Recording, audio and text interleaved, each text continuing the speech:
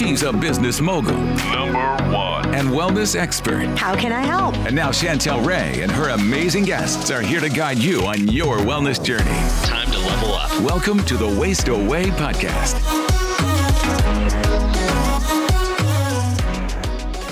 Hi guys, welcome to today's episode. And today we are talking with Camille Martin. And today we are talking all about not to ever go on a diet. So we're talking about the anti-diet, but we're also talking about how to fuel your body with healthy things so that you can feel great as well. So there is a really good balance there with not feeling deprived, but also fueling your body with great things. So welcome. Thank you, Chantel. I'm happy to be here. Tell us a little bit about your story and a little bit about yourself, and then I'll dive in with a few questions. Okay. I'll try to keep it, not give you the full breakdown because I could go on all day, but I am a registered dietitian. I've been a dietitian since 2007. But prior to that, what led me to become a dietitian was that I spent about 25 years of my life dieting, failing over and over again. So I started when I was 12 years old.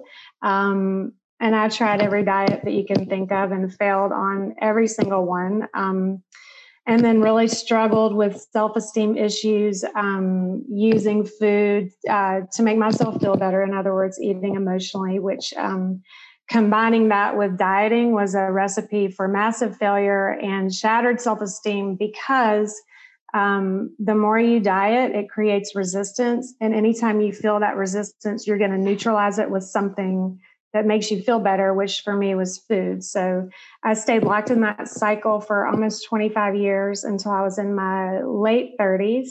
And I decided I was going to just stop everything. I was going to quit dieting and just basically start treating my body, fueling it with whatever. If I wanted to eat something, I listened to what my body was saying and I ate it, even if it wasn't super healthy.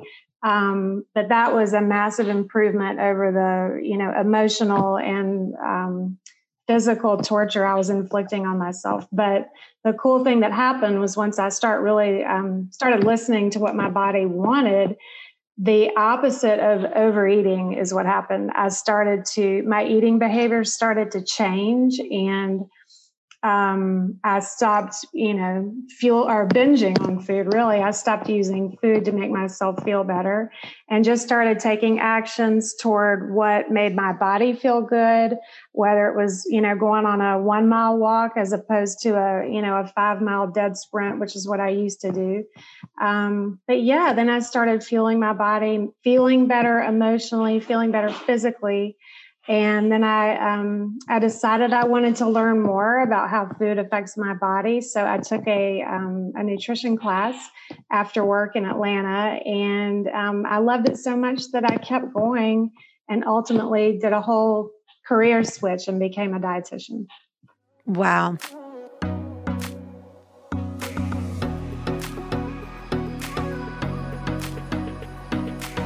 Yeah. So let's talk about overeating because I think that is the number one piece that we all need to check ourselves on. Yes. So what would be some of your top tips on what helps people to not overeat? Like give us kind of the 3 practical things that you would suggest that are the big game changers. The top 3 to help people not overeat. Well, the first one I would say is if you eat emotionally, instead of what most women do is go straight from, overeating or binge eating and then shaming themselves for it.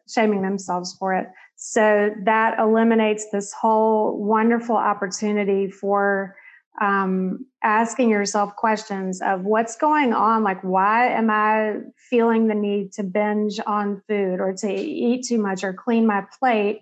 But if you go straight to shaming yourself, you miss this whole opportunity to really find out what's going on. So that would be first, is to counterintuitively engage in the behavior. If you tend to overeat, instead of, like saying, I'm not going to do that today. I'm not going to get a cheeseburger and fries and scarf it down at lunch. I'm going to get a salad instead. Those kinds of drastic actions don't work. you have to start modifying a behavior gradually. So if your tendency is to overeat, you want to make small, consistent changes with what you're eating and how you eat. And then that helps you take the shame away from it. But the second big thing I would say is that most women and men, I don't know how many of your listeners are male, female, but my experience has been this is most common with women. We don't set our environment up for success. So in a lot of ways, your environment can be pushing you to overeat. Obviously, if you have all the wrong foods in your kitchen and none of the right ones, that's going to lead to, you're not eating healthy anyway. But as far as overeating, if you leave, chips and sodas and stuff out on your counter and you're stressed out and you're walking through your kitchen, you're just going to start grabbing whatever's in front of you. So one of the keys is to set your environment up so that it helps make decisions for you, so that what you want to eat is right there in your face and right there on the counter. And once you start eating the healthier foods, it starts changing your thought process. It starts making you say, wow, I really feel good when I eat this. My experience is that the foods that people overeat on are the unhealthy foods. Most people don't binge on salads. So if you want to start changing overeating, you want to start first with change some of the foods that you are eating on a regular basis. And if they're sitting out on your counter, then you will eat those foods. So I think that was only two. I'm trying to think of, of something else. I think the third one for me is eating slow. So yes. I have to take a break. So one of the things I just wrote another book, and one of the things I talk about is literally setting a timer. Yes. Because I eat so fast.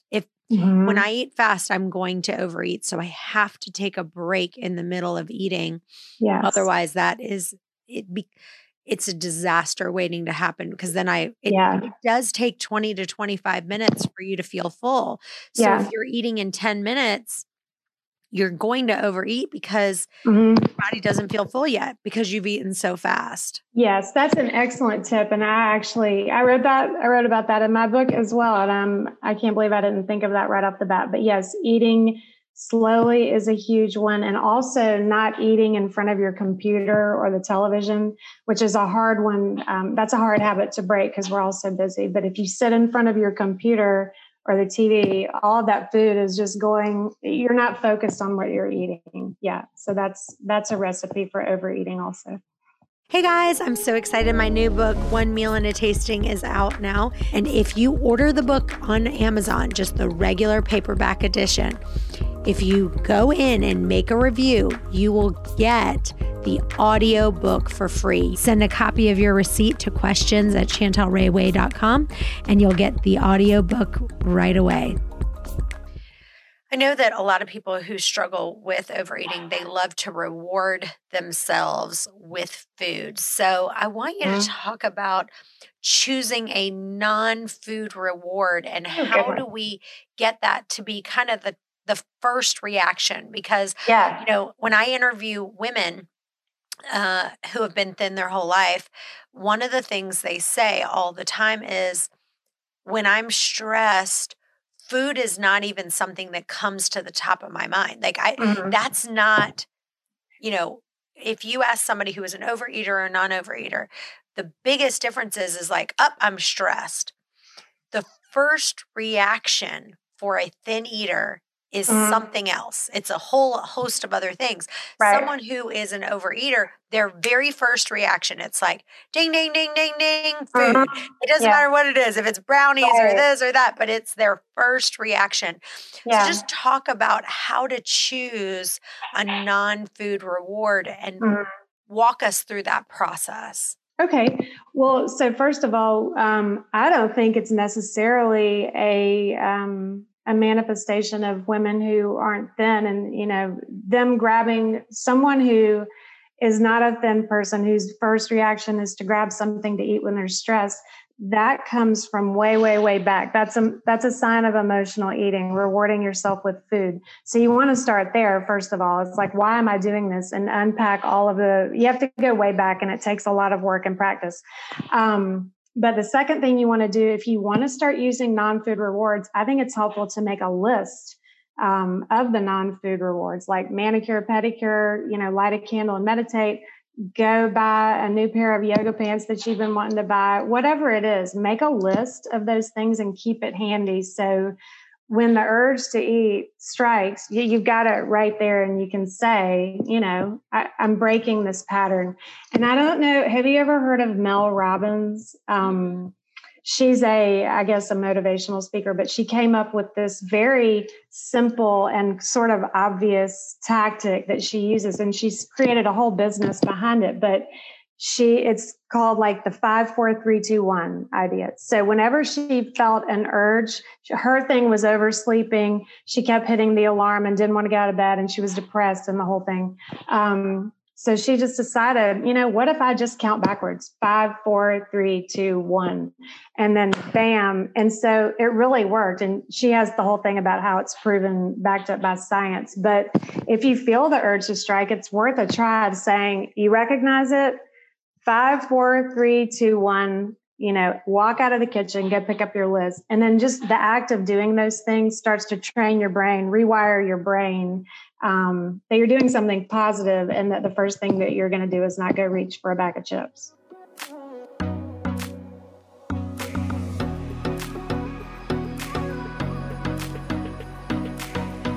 Yeah. For me, the thing that really helps me is getting a massage.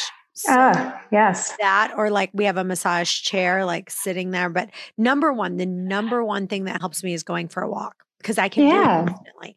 If it's cold, I could walk around the building. I can leave somewhere, but going for a walk would be number one. Yeah. And right after that would be like going to get a foot massage or the house. And yes. Well, this isn't a reward, but just to your point of walking around the block, and that's relaxing. But I still struggle with emotional eating. I mean, I don't think that will ever leave me. And I'm 51, and I still have that voice or that urge that strikes.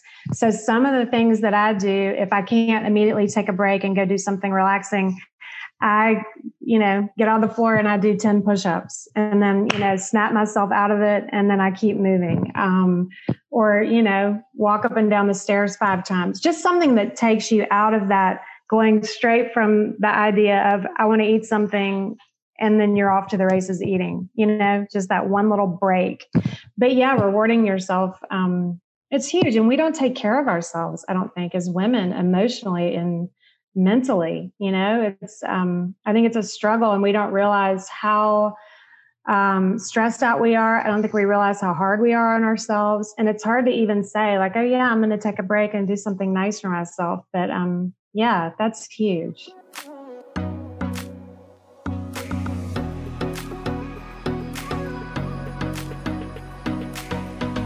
Now, if you had to say, like, what would you say is the kind of like your top 3 recipes that you would say, like, these are kind of my go-to, like these kind of satisfy me. I feel good when I eat them.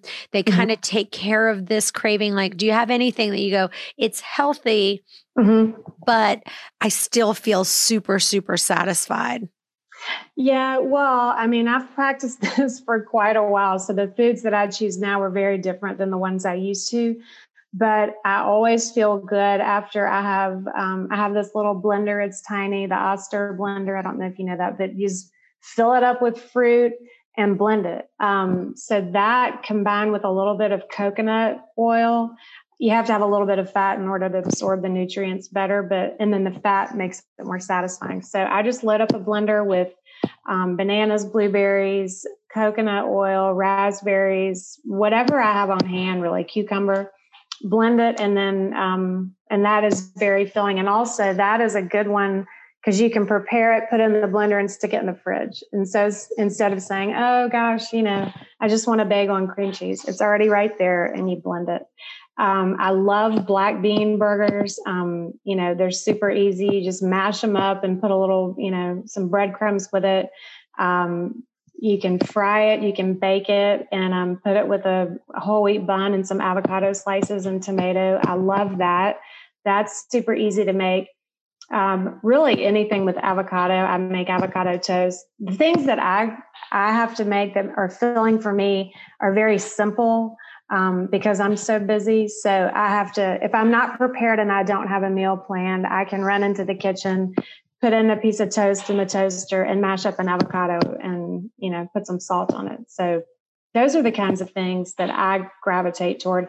I also do love pasta. I'm a carb heavy eater. And I know that's not for everybody. It works for me because it gives me quick energy, but not the, sugar blast, high fructose corn syrup energy. But yeah, those complex carbohydrates, rice, beans, avocado, any kind of monounsaturated fat like that, like avocados, coconut oil. Those are my go-tos. And of course, fruit. It satisfies me to eat an orange and a handful of nuts, but you have to get there. Yeah. Got it. Yeah.